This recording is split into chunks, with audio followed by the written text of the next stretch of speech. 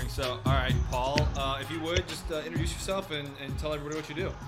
All right, thanks for having me, Chris. My name is Paul White. I'm an attorney here in Melbourne, Florida, and I work at the High Stack Gordon Kirby Law Firm. And we are a personal injury law firm. The firm's originally from Miami, but one of the founders was from Melbourne and relocated back up here some time ago. And we do believe we're one of the firm itself has been one of the longest running personal injury firms in the state. So, but all we do is personal injury, and of course I know you, Chris, from the public defender's office. I can't remember exactly how long we worked together, but I know we did for a little bit. But I know we've had some cases on the civil defense, on some of the ones that I was prosecuting or Yeah. had the plaintiffs. Yeah. I mean, like that was one of the unexpected kind of fun things when I made the transition from public defender into civil litigation is that we had a few cases on opposite sides of one another, and it's always fun to practice against a friend. Sure. So obviously, since then, I've made the switch to doing plaintiff side work, and I've definitely leaned on you a few times in the transition to kind of like help me out with some stuff No because it's problem. definitely different doing plaintiff's work than defense work. I mean, like all the issues are all the same, and the medicine and the science are still the same, but there's a lot more. There's a lot more work on the front end when you're working the plaintiff side than there is when you're doing defense side because as a defense attorney most of the time I got cases, after the complaint got filed, and, plaintiff's attorneys have the case for like 6 months to a year before they file the complaint. So all that work that you do in the run up to filing the complaint, like I mean, I had an idea of how to do it just from talking to, different plaintiff's attorneys such as yourself. But then actually getting out there and doing it is a whole different thing. Yeah, no, sure, man. No, I mean that's the way it should be. I mean, you should be able to reach out to friends, even other attorneys that you just kind of know, and all kind of help each other out. So yeah, man, no problem. So, like, what is kind of like your standard approach to doing like pre-suit prep for your cases? Well, I mean, it's like anything. As any trial attorneys that we are, you're always thinking about what a jury may see or hear one day. So, I mean, it really is important to gather as much information as you can in the beginning, getting those photos, always making sure that they're stored somewhere. I mean, like you said, sometimes we've had a case, I mean, way longer than a year before it's actually a suit is filed. Hmm. And as that time goes by, you lose stuff. So it really is Yeah. important to do, yeah, to do all that prep work. Um, but I mean, it's difficult. Not every case you file a lawsuit on, as you know, and it's really just kind of gathering all that information in the beginning and being able to keep it in a organized place. And that's where really good staff comes in, and we have really good Yep. staff here, so I really lean on them. Yeah, see, like it's funny that you say that because I'm having an issue right now in a case just like that. I know that I've seen certain pictures and video that correspond with this case. I have no idea where they are. I know who has them, and I've seen them, and I can get them again. But like right now, I'm just like, how did I not? How did that not make it into the system? You know. And so like having to go back like, at some point here in the next couple of weeks or a month or so, I'm gonna have to go back and obviously get a hold of it because they're going to be integral to the case. Um, but yeah, like I don't know if you know this, but it's just me right now, so I don't have a staff. So Sure. I can't wait to get someone who is highly organized because. I'm not gonna say that I'm not organized. Like I'm a decently organized person, but you got to be hyper organized in this business, and when things slip through the cracks, it's pretty annoying. Yeah, no, for sure. And we're lucky enough to have really good staff that have done personal injury for quite a while because there are all those other things too, like public records requests. I mean, you can Yep. get a lot of stuff from just all the different law enforcement agencies. Like, for instance, I just had a hit and, yeah, I guess a leaving the scene. And Geico's trying to say that the person who owned the vehicle, of course, said, "Oh, my car was stolen," which is not true. I mean, they can say that. So Geico's trying to raise an issue to that. Well, our insured had no control over it. Well, by going through the police and getting them and asking them what they've done, we've got them to still investigate it, and it looks like they're gonna charge this lady with this, even though they couldn't catch her at the time. Huh. And that just really helps us because Geico's already sent me a letter saying that, listen, our insurance said the car was stolen, so we're not going to take any liability here. I mean, it's just completely not right because this lady's completely lying. So Right. we're working with the law enforcement and just not really working with them, but just, I don't know, kind of giving them some information that that they may not know kind of goes a long way. And it's my staff who's been doing that, which is really helpful. Yeah. I'm just now getting like kind of clued into the world of public records requests. I've got a big case. Like, I don't know if I've talked to you about this case, but it's a pedestrian versus vehicle accident, and the crosswalks were out. And so No, I I didn't hear this. did a public records request for the maintenance logs for that particular crosswalk section. And it was funny because before I did the public records request, I was basically getting the finger from the organization that maintains the crosswalks, which is the argument, right? The argument is going to be, but for the crosswalk malfunctioning, the accident wouldn't have happened, kind of thing. And as soon as I got those logs, it was like, you should go talk to our adjuster. Here's the information. Here's the policy. You should go talk to them. And it was like a break in the case. So now I'm thinking, well, maybe I need to go out and do public records requests for like the crosswalks in like the vicinity around that one, just to kind of see like how the maintenance is going on those, because it's the same it's the same city that has to maintain all the ones around that. I would say that their maintenance of those is also relevant to the maintenance of this particular intersection. Yeah, no, you actually made me think of something, and I'll send you the link. It was something that I wasn't aware of, but the Florida Department of Transportation, they have like this interface where you can do a search on all the accidents that have happened in a particular area. And we have this intersection where we think kind of not a crosswalk issue, but actually a lighting issue from a street light. And we're able to see that there's other accidents there and determine how long the streetlights were out for. So there's a bunch of tools like that if you just ask around and send requests, they'll give you links to things where you can find a lot of information. Do you find they're usually pretty responsive to responding to those requests, or have you gotten them, or they'll kind of stonewall you?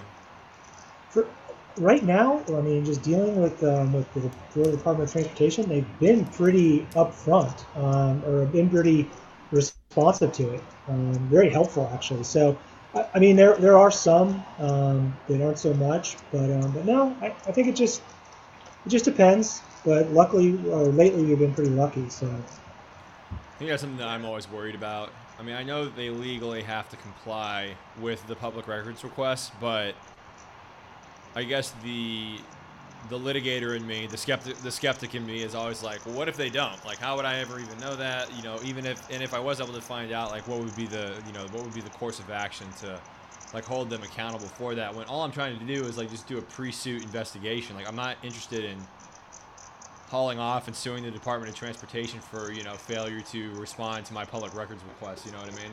Yeah, I think the way we couched this one though, we told him that it was a light, a street lights. It was FPL. So I don't know. I forget if we exactly like said that was kind of who we were trying to see what was going on, and so they were very open after that when they knew it wasn't really them that we were trying to go after. So yeah. So like that investigation stuff, like once you get out of law school, you realize, obviously, a large part of being an attorney and specifically being a litigator is that you've got to learn how to do investigations, which, I could get on my soapbox and talk about how I think that law schools should do a better job prepping students how to do investigations or how to investigate stuff, but I think that's probably a conversation for a different time. But, like, going from the public defender's office to the defense side, obviously you got to up your investigation game, but going from the defense side to the plaintiff side, it's like you're not even playing in the same ballpark. Because I think it's because of the whole pre-suit thing, man. Like, you've got as much time, really, so long as you're not outside the statute of limitations, which is quite a long time if you get the case within, a week of the accident happening, get 4 years, to just do as much investigation as you think is feasible for the case. And so once that dawned on me, it's like, well, okay, like, how can I do investigations? Like, what can I do? Where can I get it from? It's definitely been a process, a learning experience that I'm actually kind of enjoying, but it's a lot. There's a lot there. Yeah, and we do use private investigators sometimes, and they are very helpful. They'll go out and just ask people questions, and of course, I know you've seen that. You get all those recordings, so it's one of those things, though. I mean, you do look at the case, and you got to look at the cost, and is it cost feasible, and things like that. But yeah, no, there's a bunch of tools you can use to kind of do that pre-suit investigation. Have you been doing? Do you guys do life care plans at all?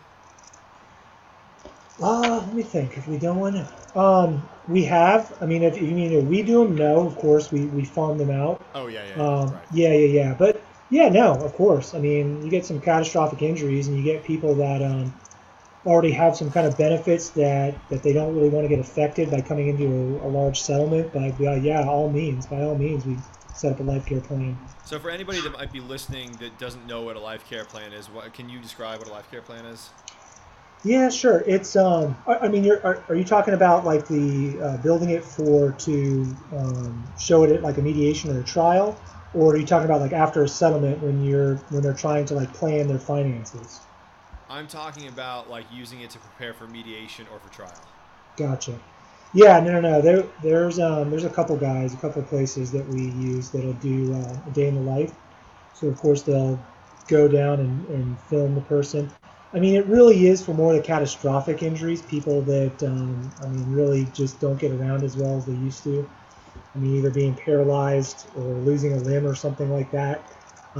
Just very, very powerful stuff just to have kind of an independent person do a little bit of a documentary of a day in the life, as we kind of call it. And then after that, you can get other people involved that talk about the economic side of it, about what they were making and what they're not going to make, and just how that it's going to affect their estate for pretty much the rest of their life.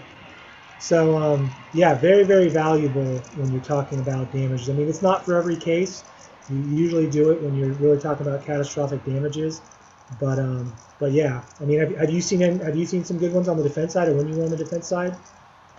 You know, when I left the defense side, I was getting murmurs from some of the like large mill firms that they were going to start doing them fairly regularly, but I only saw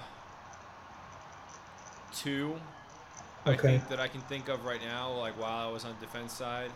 And they seem solid, you know? I mean, I can't really, I mean, there's always the pitfalls that you get with hiring experts, but nothing outrageous or anything like that. But they seem pretty legitimate. I actually just contracted to have my first one done Oh really? in the last like week or so. So I'm hoping that obviously I hope that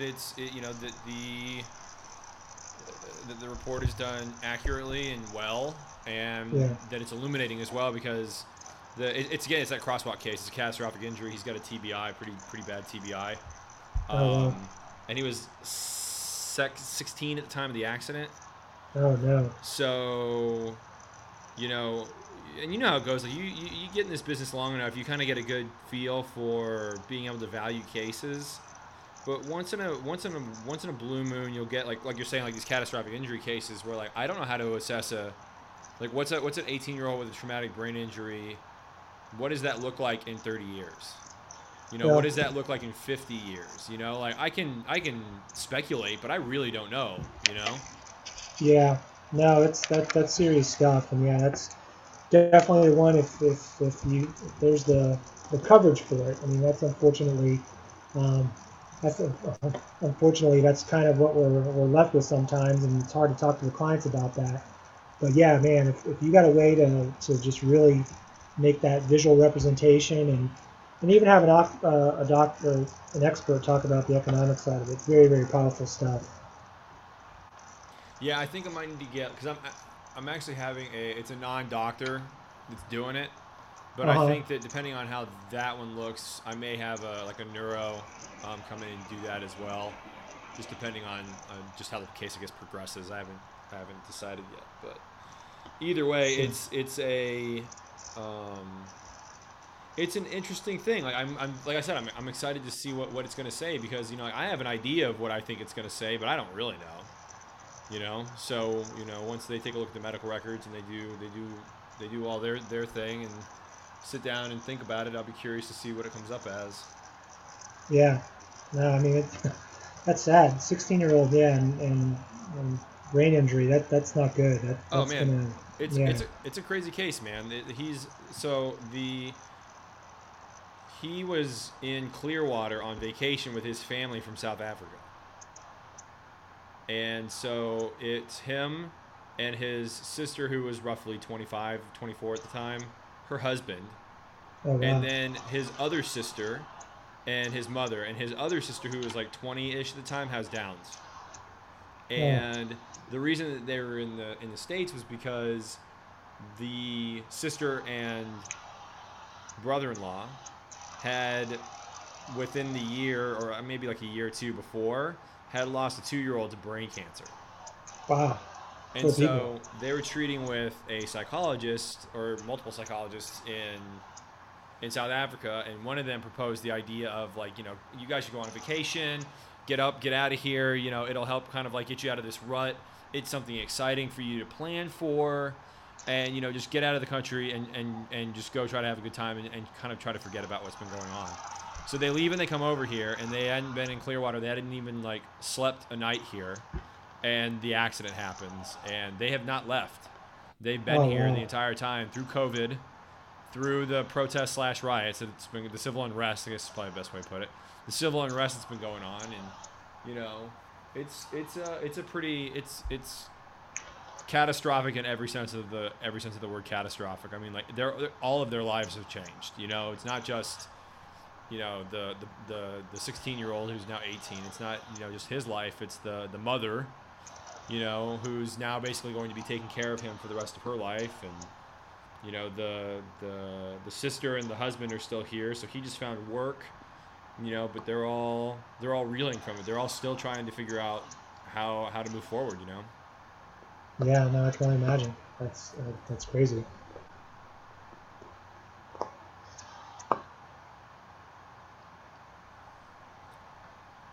So you got any good new cases that you've been working on? Let's see here. Yeah, we've. I mean, now that people are starting to kind of move around a little bit and kind of getting a little bit back to normal, starting to get some cases start coming back in again. Trying to think what we got going on. I mean, it's kind of crazy with trials kind of being postponed for the rest of Yeah, the year. Is it? man. Is it? I'm sure it's like that over there, right? Like you Yeah, guys aren't talking about trials until the beginning of the year. yeah. Not really. I know they've been doing some non-jury stuff, but realistically, like, yeah, it's all been it's been at a standstill. I actually filed a notice for trial. But we had the hearing on it. We had a calendar call, Uh and huh. the judge was like, "Have you guys even talked about this?" And I was like, "No, judge. I'm just trying to like get in line." And the judge was like, Yeah. "Oh, okay." And she was totally cool about it. I could see that she was kind of like, "You didn't even talk about it." And it's like, but I was getting along. Like opposing counsel's cool, and like we get along fine. So we just kind of like hashed it out right there, and she understood. So, but yeah, man, I don't know how it's gonna go. I don't know what. I imagine that the criminal trials are going to be the first thing that have to go. So it's going to be all hands on deck trying to knock out criminal trials, and then somewhere somehow civil will get in there at some point. Yeah, no, I mean they're doing the same thing. They've been trying to start criminal back over here. The trials back. There was talk they were going to start it last month, and of course that never happened. But yeah, I mean we've got trial dates in January, so they're saying they're going to start doing civil trials and all trials in January. So we're expecting a pretty busy 2021. So that's going to be a fun fun thing to deal with. hmm roughly how many do you have set in January right now? I think we're pretty good about spreading them out. So I think we only have one in January. I think there's one in I want to say there's one in February, one in March, and I think Okay. there's a break in April. But I mean we're starting to get all these trial orders now, Yep. Yep. and yeah, I don't know if I'm sure the judges did the same thing over there. They just moved the cases without even talking to anybody. So we got we got all the cases that were set for this fall that all just were spread out over 2021 Yeah. without even any consultation from us. Yeah. Right. I had that happen actually in Brevard. I haven't had it happen over here, but in Brevard I had a case set for trial that got unilaterally moved without any input from us, and then it was put on the trial docket. Like we got it off the trial docket actually, and then it was randomly set again. But then I never Uh-huh. got a trial order, and I never got like not just the trial order, but the I don't know why I'm spacing on the term for it, but what's the document that has all of the the The 1 through cutoff 25 dates. or whatever? No, like we definitely didn't get cutoff dates, but I guess is it the trial order is the one that has like the like cases that are set for this trial docket are 1 through 25. You're number 10. Oh yeah. Just the trial order. Yeah. Okay, so like, yeah, right. So like we never got the trial order on that, and then I'm going through like my just my files or whatever, and I'm like, oh, this case is set for trial in 4 weeks, and we haven't had any work on this, like, and we haven't gotten the calendar dates or anything like that. So I sent an email to the JA, and I was like, hey, is like what's going on here? Like, are we even is this even set? And she said that no, it wasn't set. It was set in error. But the notice clearly says that it's set for trial in October or whatever. And yeah, it was just one of these things where like we had to go back and forth with the clerk's office and get it all rectified. But I was like, oh my gosh, like we're set for trial in like 3 weeks and we haven't, like, no work's been done on this case. Yeah. But because it had been unilaterally set. So Gotcha. Yeah. No. It's hard because you got all these clients asking what's going on and trying to explain to them, hey, listen, there's just nothing we can do just yet. I mean, it's trial is how cases get resolved. Your case may never go to trial, but getting prepared for it and getting ready to go to the courthouse is how cases get resolved. yeah, I've been referring to it as like it's the carrot and stick, right? But there's no Yep. carrot right now. Correct. So everyone's just kind of Absolutely. sitting around waiting, and again, luck, like it's the silver lining for me, right? I would prefer to have not started my business during 2020, but Sure. at the same time, like again, like I don't have like a volume of cases that I need to be bringing in. I'm happy to get whatever I can get, if you know what I mean. Like I've actually just gotten to the point now where it's not like that anymore. Like I'm not gonna take everything that I think that I can handle. I'm getting more choosy on what I can take. Like I'm taking less like property damage stuff and more, stuff that's more like personal injury related. Um, but I haven't had to worry about things being set for trial because it's all at the beginning. It's all either in pre-suit or just getting into suit. So, setting things or things that have been set for trial, like I don't have that. So nothing really Yeah. not too many things got kicked. I think I only had that one case that got kicked.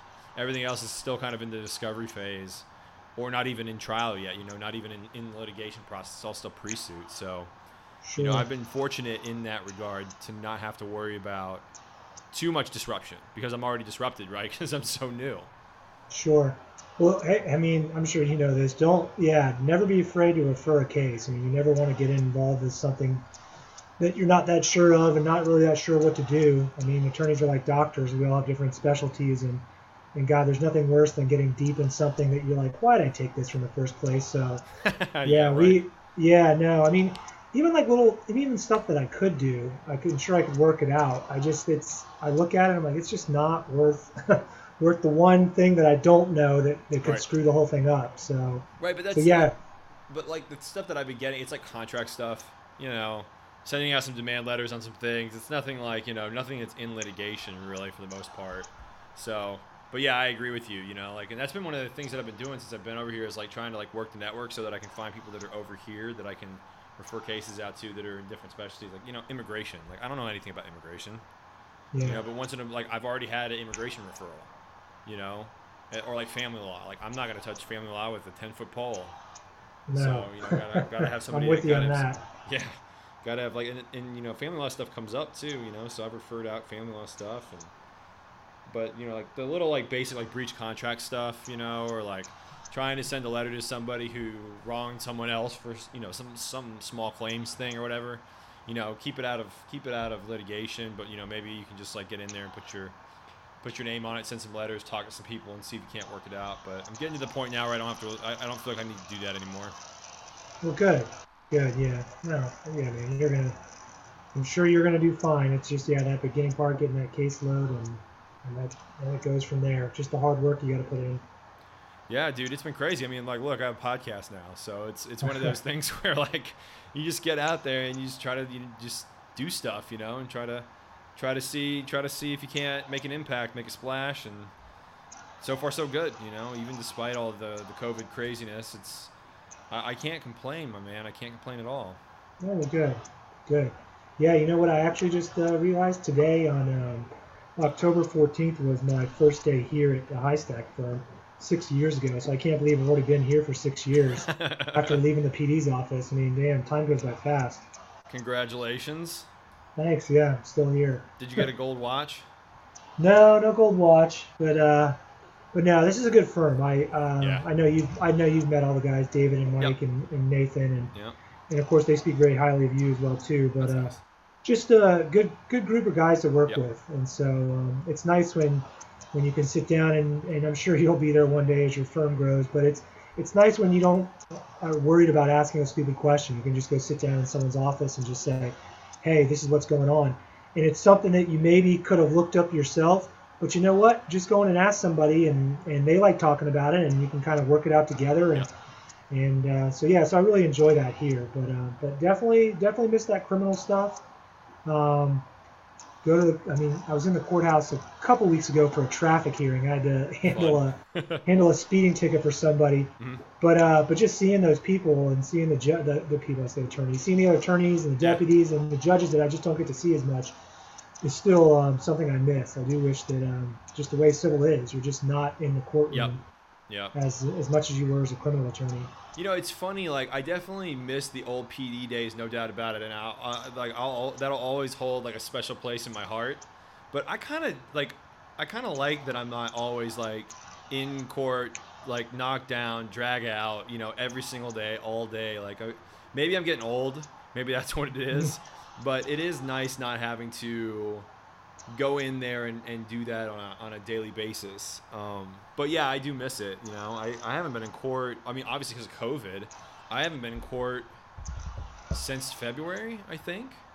You know, I was just starting to get, my cases were just starting to get to that point where, hearings and stuff were happening, and then COVID happened. But even now, like, I have maybe one hearing a month right now. So it's really not all that much. Yeah, is all your hearings by Zoom, or are you actually going to the courthouse? No, they're all Zoom right now. Yeah, they're doing some over here in Brevard, but yeah, most of them are Zoom. And like I said, the traffic stuff, they're doing all the traffic hearings in person. So I went to the courthouse, and yeah, I mean they space them out. It's funny, we're doing night court now. My traffic hearing was at 6:30 at night. Nice. Yeah. So, but who was the judge? It's Judge Katie Jacobus. Okay. I don't know if you've been paying attention over here, but we've had about to have. Well, actually, no, it was in August was the big one. There's no voting in November for this one. So in August we had a big turnover on judges because a lot of the older judges are retiring. Okay. So there was a bunch of new people that came in and ran other attorneys around here. So yeah, there's going to be like 4 new judges starting in January. Anybody I know? Yeah, Steve Henderson got elected. Cool. Nice. Sam Bookhart finally got elected. I saw that. I was so happy. I was like, that's the guy. That's it. Yeah. Man, he's going to be such a good judge. Yeah. So Sam got elected. Steve Henderson, and I'm drawing a blank. Believe it or not, Katie Jacobus, or Judge Jacobus, her husband, Kurt Jacobus, put his name in for that's going to be a vacant spot next year, and nobody ran against him. Nobody put their name in at all. So he got in by default. So he's going to be a new judge, and there's one more election I'm leaving out. Which one was that? Jacobus and Jacobus. Yeah, Jacobus and Jacobus. Oh, I know it was. There was it was a Seminole judge. There was a Seminole seat. There was but yeah, we never go over to Seminole. I forget her name, but 4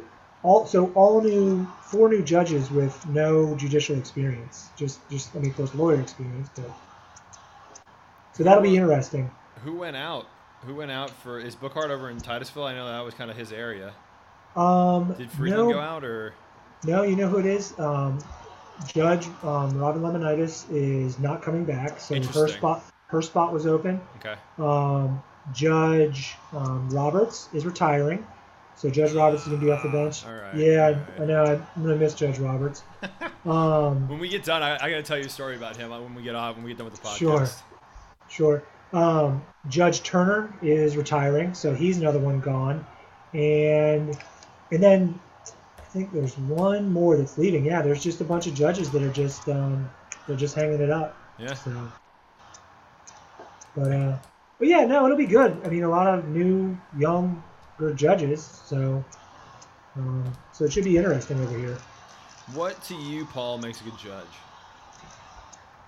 Well, I mean, of course, everyone's going to say experience, and I do think that is a big side of it. But I just think, I mean, it comes down to just being that impartial, being able to listen to it. I mean, we see so many judges that are just so state oriented or defense oriented that sometimes doesn't work for everybody. But just really trying to be impartial and letting everybody have their argument and following the law. I mean, it's I don't know.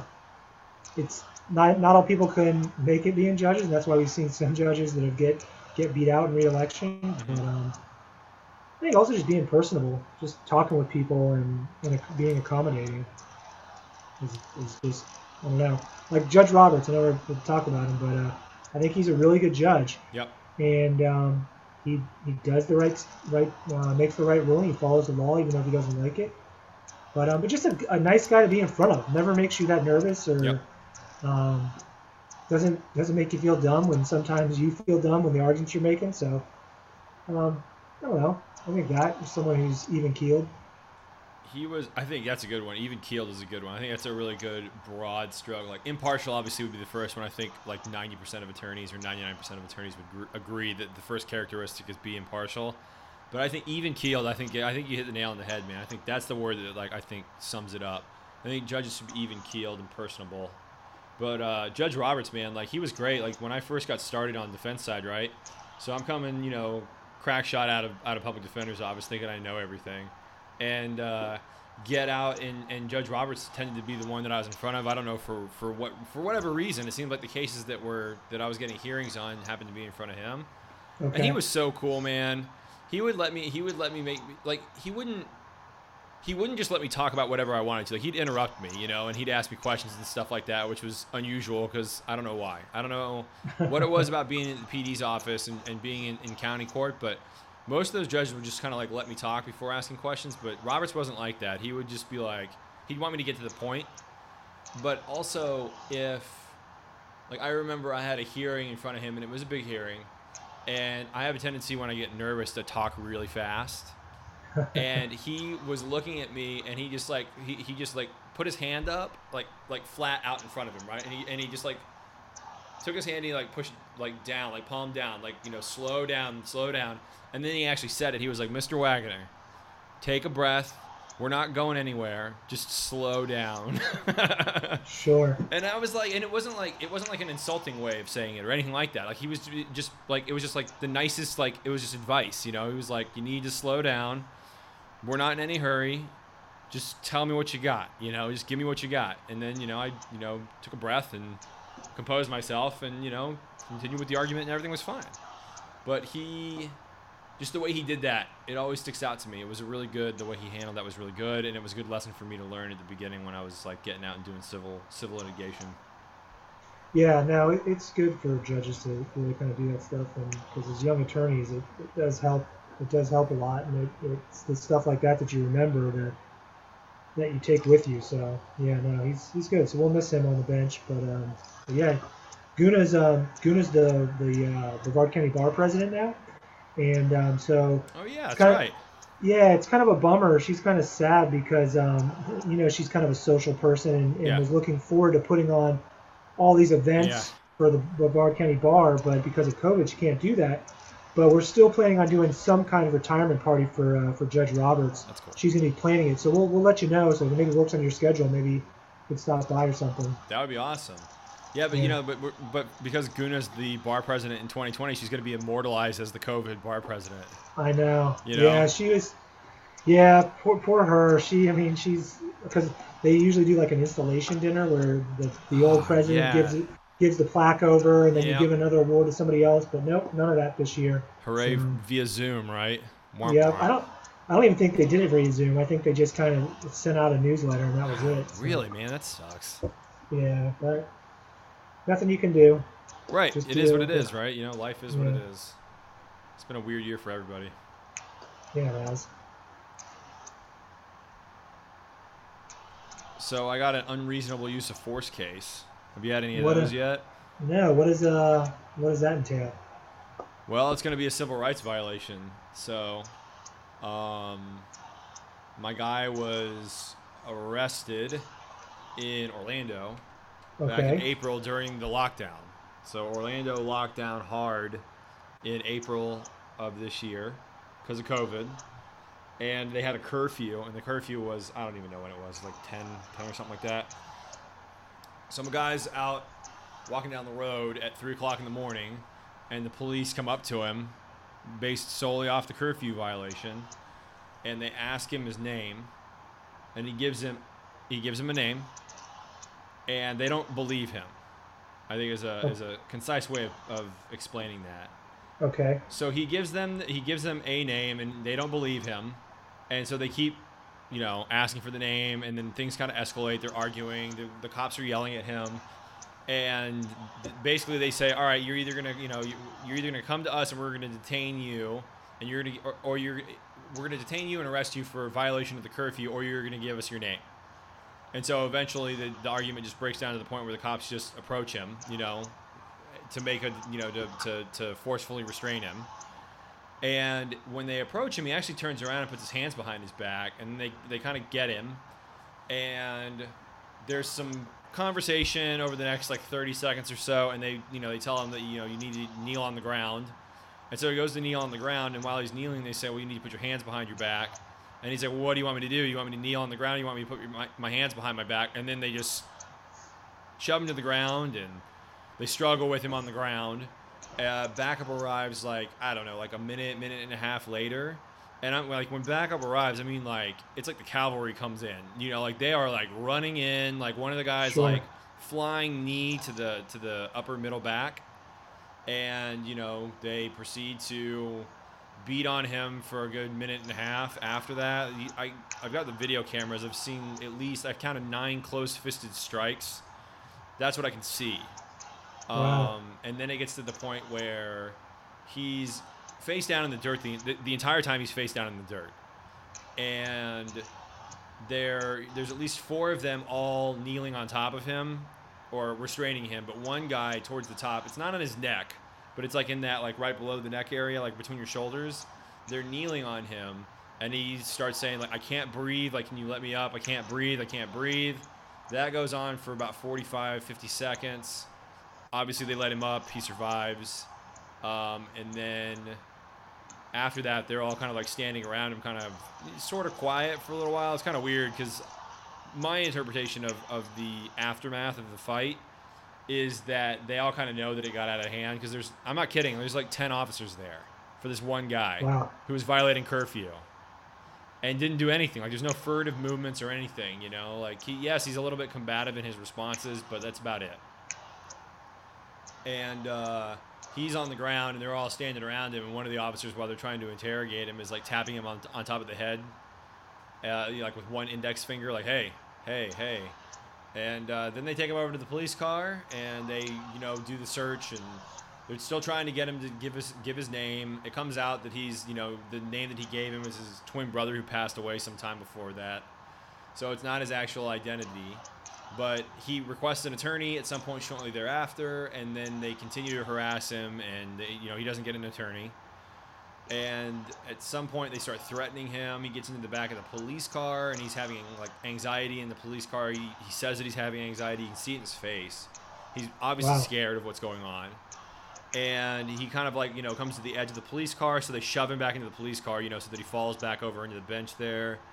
They hog tie his legs. And one of the guy that hog ties him says something along the lines of like, "I'm gonna find you every time that I see you out. I'm gonna find a reason to come get you," which of course he then freaks out because he's, like, what does that mean after you just got beat up by all these guys? And then they take him to jail, where he had a warrant out for his arrest for FTA on a burglary that he had pending, but it was like it wasn't an occupied burglary. I think it was like a smash and grab kind of deal.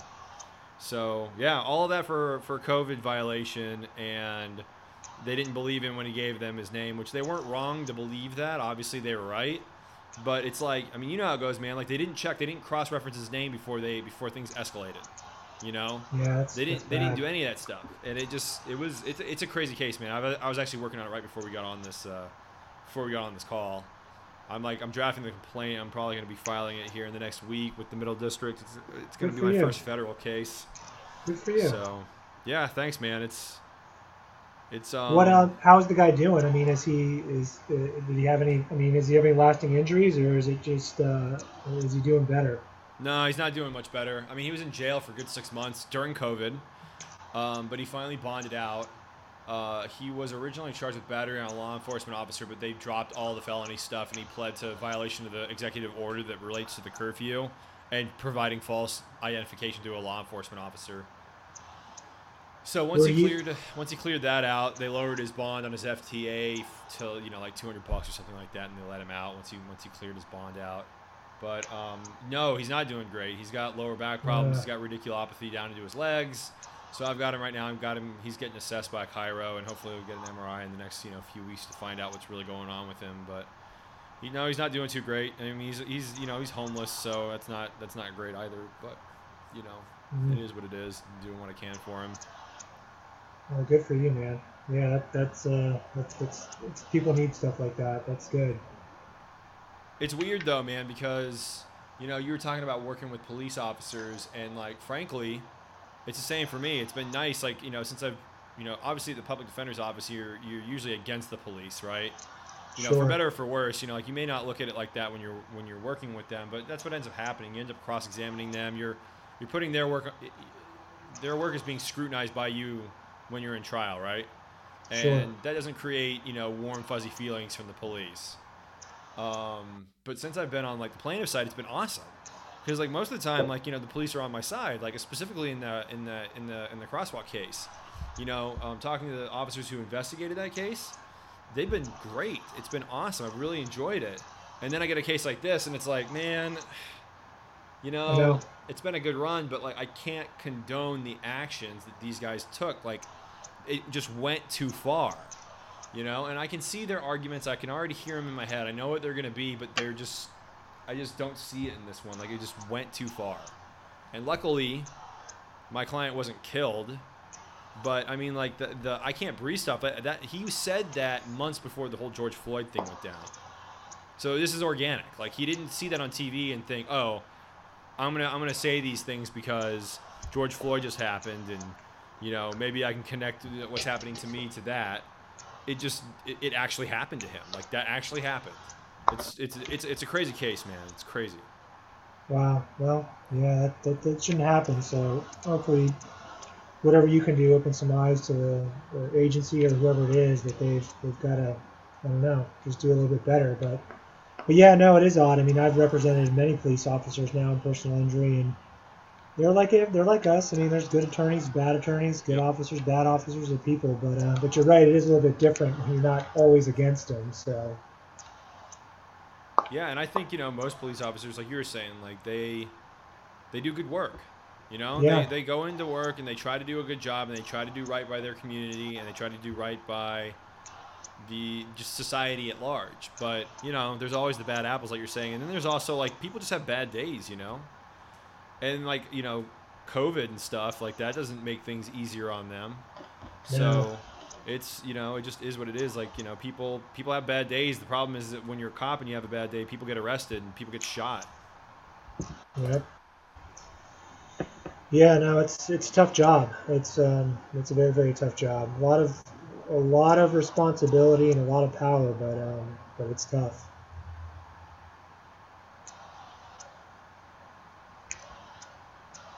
Do you get any do you guys do any cases like that at the firm you're at?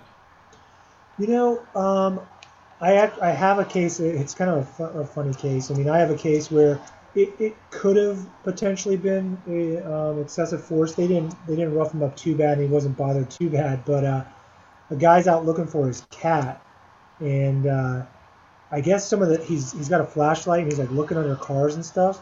And I guess I don't know. The neighbors just, I wouldn't say they don't like him, but maybe they just didn't know who it was, so they called the police. And the guy's in his own driveway, like opening up his car door, and then all of a sudden this cop car comes out of nowhere, unmarked cop car comes out of nowhere, and this officer's yelling at him to put his hands up. And kind of as he's doing so, the officer's like grabbing a hold of him, and the officer forgot to put his car in park, and so the unfortunately the cruiser ran into my client, and it hurt him. I mean, it didn't no broken bones or anything like that, but knocked Yeah. him down to the ground and hurt the guy. But and then they were going to arrest him for what was they going to arrest him for? For some kind of like loitering and prowling, and he was like, What? "This is my house." Yeah, so they didn't end up arresting. So I Loitering didn't. and prowling around his house. Yeah, so he wanted to potentially look at some kind of civil rights violation or something like that. I'm like, no, it's going to be an odd car case, but we're just going to make a car case out of it because the cruiser had car insurance. So we're just making it into a car case for his injuries he sustained from getting hit by the cop car. Yeah, and if you can avoid like that, like the like it's like a I'm learning this right now. Like it is a quagmire of just different intricate legal rules when you bring in the civil rights element to it. I'm really enjoying it. Yeah. I was not like I like the con law element of it. You know what I mean? Like not that I was Yeah. ever like an amazing con law student when we were in law school, but like since getting out of law school, like I've really kind of taken to it and I like it a lot. So it's neat getting a case. It's like I can actually use it as opposed to just being like, you know, I think it was the PD's office, man. I think like doing the Fourth Amendment, like I love doing motions to suppress. That was my favorite part of being a PD, other than Oh trials. yeah. Was just Yeah. being like, you know, like being kind of like on the front end of keeping the government out of your business. Like nothing personal to the police, but they're always the ones doing it, right? But it's just Sure. like, you know, keeping Uncle Sam, keeping their eyes out of my house, keeping them out of my car, keeping them, you know, just like mind your own business. Like let me do what I want to do. So I really enjoy doing the motions to suppress, and so like I think that's what kind of whet my appetite for that kind of thing. So this has been like the first application of that since going into civil from criminal. Yeah. No, I'm with you on that. I remember anytime you got a new case in the PD's office or any kind of new criminal case, you always read it for a motion to suppress. That's always where you start off. Is there a motion to suppress here that someone's rights were violated, that we can just get this thrown out on the fruit of the poisonous tree. So yeah, it's I do miss that. So what's your favorite aspect of being a plaintiff's civil personal injury attorney? You know, I mean, as attorneys, we're problem fixers. That's just what we are. And I think as a PI attorney, you're really trying to help somebody for something that really wasn't their fault. I mean, they didn't want to get in this car accident. They didn't want to have this slip and fall. They didn't want to get run over on their bike and things like that. So I mean, there is a lot of just a rewarding feeling when you do get to get somebody compensated fairly for what they've been through. And unfortunately, a lot of times we don't do that. I mean, we just can't. We just there's not enough insurance, or just Yep. a jury doesn't go their way. But just trying to make someone whole again from what they've gone through. And I'm happy to say that most of my clients are definitely pleased at the end of the case than the ones that are displeased. But usually those are the type of people you can't satisfy anyways. But I'll be telling you, man. I mean, even like today, I had a recorded statement with an insurance company, and it's frustrating sometimes how insurance companies treat people, and of course our clients, these plaintiffs, and really holding them accountable. I think it's rewarding because they have so much power and so much money, and they can just make decisions on what a case is worth without even talking to anybody. Just always blows my mind. So just I guess standing up for somebody against an insurance company because most people don't have the means. It's so expensive Yep. to try a case, to actually get the doctors to come in, to go take depositions. I have people come in and they ask me, well, why couldn't I do this by myself? I'm like, oh, you absolutely could. You could totally do this by yourself. But you'd have to have the means. You'd have to have the money. You'd have to have the patience. You'd have to be able to ask the right questions. So, yeah, just holding people accountable, I think, is definitely worth what I do. Yeah, I like that too. I like the. I mean, so I haven't been on the plaintiff side long enough to I think really fully experience the holding the insurance companies accountable because obviously I used to work for them, right? Sure. But one of the reasons I jumped ship and switched sides is because of that. Because I found myself, and we've discussed this before, but I found myself on many occasions being like, what are we doing? Like, what is this? Like, I know. Liability is not in dispute, although, of course, we haven't conceded that liability is in dispute. Causation could be an issue, but not really. Obviously, we'll argue that. It really comes down to damages, and it's like, and we're like, what, $20,000 apart? And it's like, just give me $10,000 and let me try to see if I can't go finish this thing, and they'll just be like, no. We think that, we're valuing the case at, whatever number. I literally had, I'll never forget it. It was the last trial I did, and we were very successful in this trial, but still, the 2 weeks before trial, so I'm like looking like I'm in serious trial prep mode at this point, right? Yeah. Have a conversation with the adjuster, and I'm like, it was kind of the same deal. I think we were like $10,000 apart though, maybe $15,000 apart, and I was like, listen, give me $10,000 and let me just like last ditch go see if I can't settle this thing, because they had been at like $100,000 for like 4 years, and they all of a sudden dropped to 30 like the month before, right? And so I was like, now they're in reasonable territory for a negotiation, and let me see if I can't settle this thing for like 15 or 20, which would be almost right in the middle between the two of us, right? Yeah. And the adjuster was like, no, maybe if they come to you on the courthouse steps, we'll do 12. But like, and she had her reasons, and she literally said, Mr. Wagner, what I'm basically trying to tell you is make sure that your suit is dry cleaned. And I was like, really? Okay, that's literally what she said. She said, make sure your suit is dry cleaned. And I was like, fuck, all right, like obviously we're doing this. Like, as a litigator, I'm like, well, great, this is a go. Like, we're going to trial, it's happening. But like the common sense, reasonable person in me was like, why is this happening? Like, why are we doing this? We're about to spend $25,000 to go to trial over a case that we might be able to settle for 10. I know. Like 10 more or whatever, like that doesn't make any sense to me. And like I found myself having conversations similar to that one with so many different adjusters, where I would be like, listen, like, we're at the front end of a case, right? And I'd be like, listen, like, you can pay me $20,000 to like get to trial in this case or to go through mediation on this case, but like, I bet I can make this case go away for $10,000 more than what you're willing to put on it right now. And they'd be like, nope, just go. All right, here we go, off to the discovery process, and like obviously that's how I was getting paid at the time, but it just isn't fulfilling as an attorney. It was not fulfilling for me, where it's just like I feel like we were nickel and diming a lot.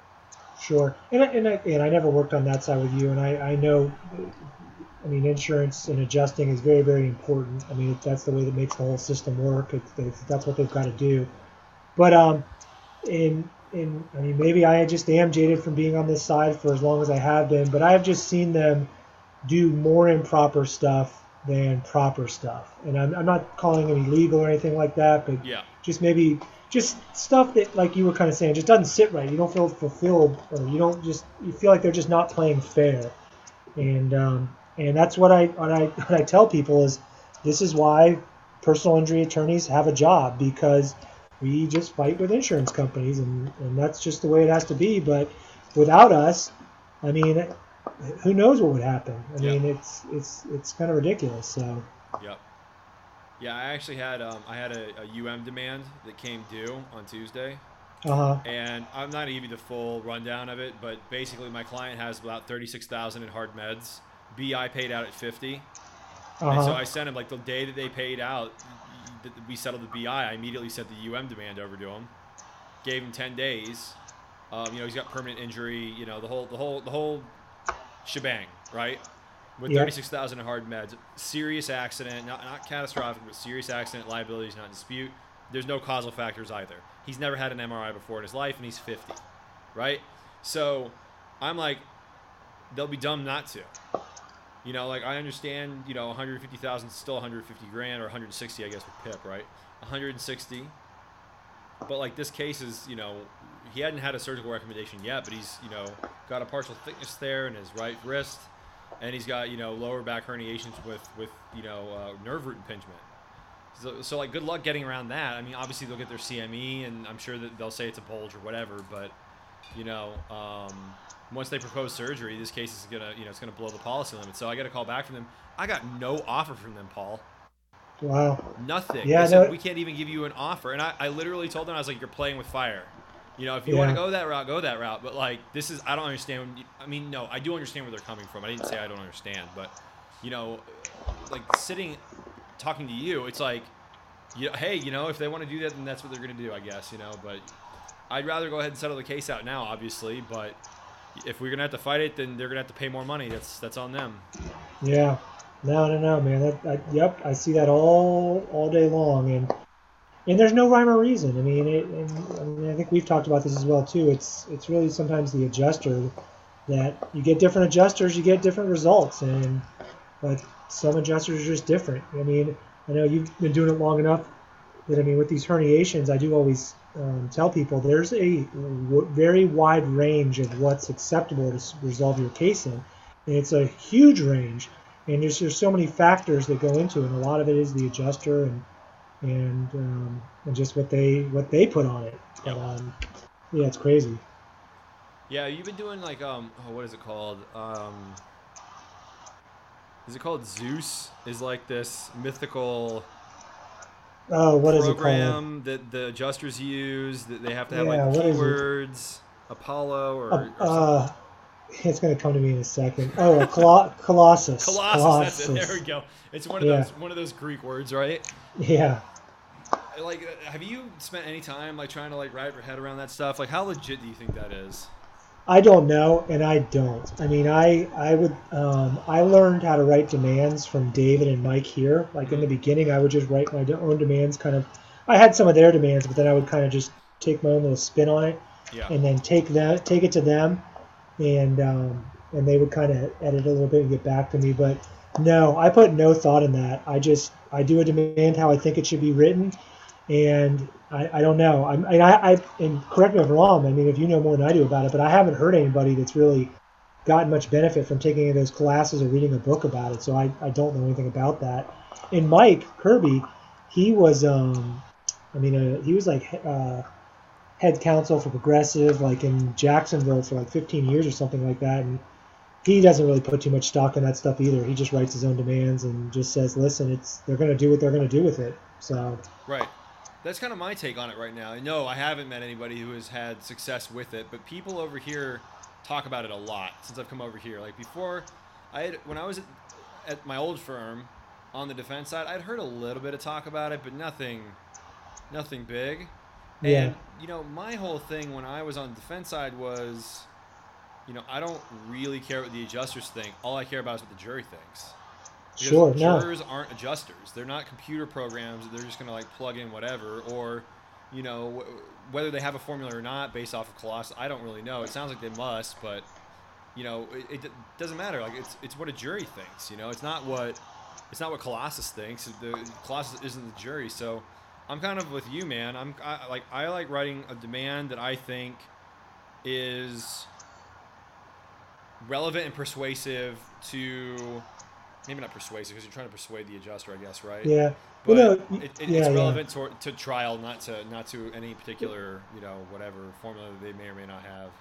yeah. You just brought up something I just remembered. I'll tell you about it too. And I don't know how effective it was or not, but I was talking with this adjuster and she just kept on going on about the meds, and so I was like, if this case goes to trial, it's more about the meds. And I was like, actually, I have to know why I did this because I had some jury instructions that I was working on, like right next to me. I was like, let me read you what the damages are that we're claiming in this. And we're not disputing there's not a permanent injury, and you guys haven't said that, so we're going to argue pain and suffering, but you got to look at it. There's past medicals, there's future medicals, there's past lost wages, there's future lost wages, and then there's this something that you guys never ever want to talk about called pain and suffering. Yeah, right. And I know there's no formula for that, and there's no magic way that a jury can really come up with that. They just got to believe what our arguments are and what is fair and just in this case. But you guys never ever mentioned to me about pain and suffering, and why is that? And she didn't even know. She didn't even answer for it. She goes, "Oh, well, we just don't factor that," or she just said, "Well, it is in there. That's part of it. It's the meds and the." And I'm like, "Give me a break."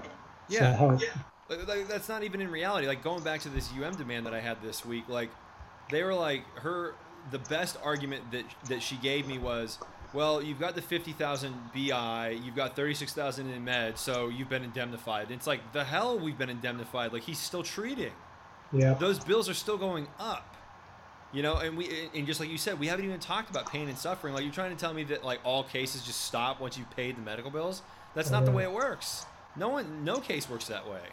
So it's like, that's why I guess, like, I'm not stupefied because I've been doing this long enough and I've been on the other side long enough to hear those arguments and to know what they're thinking. But it's just, I guess, being on this side of it, I thought that maybe, I guess I was egotistical enough to think that, like, flipping sides, I'd just be like, oh yeah, I was an old defense attorney. Like, I know how to talk to you guys. It's all good. Like, look, like, I'm not trying to, like, pull any fast ones here.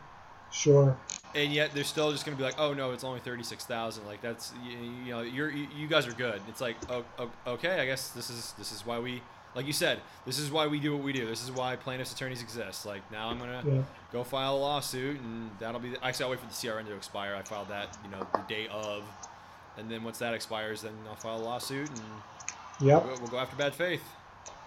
Yep, that's right. Yeah, no, I think there's so many people that just don't know better to talk to an attorney that just handle these claims on their own, and I think these adjusters get really used to that. Yeah. And they're able to do this because there's so many people that handle their own claims. So.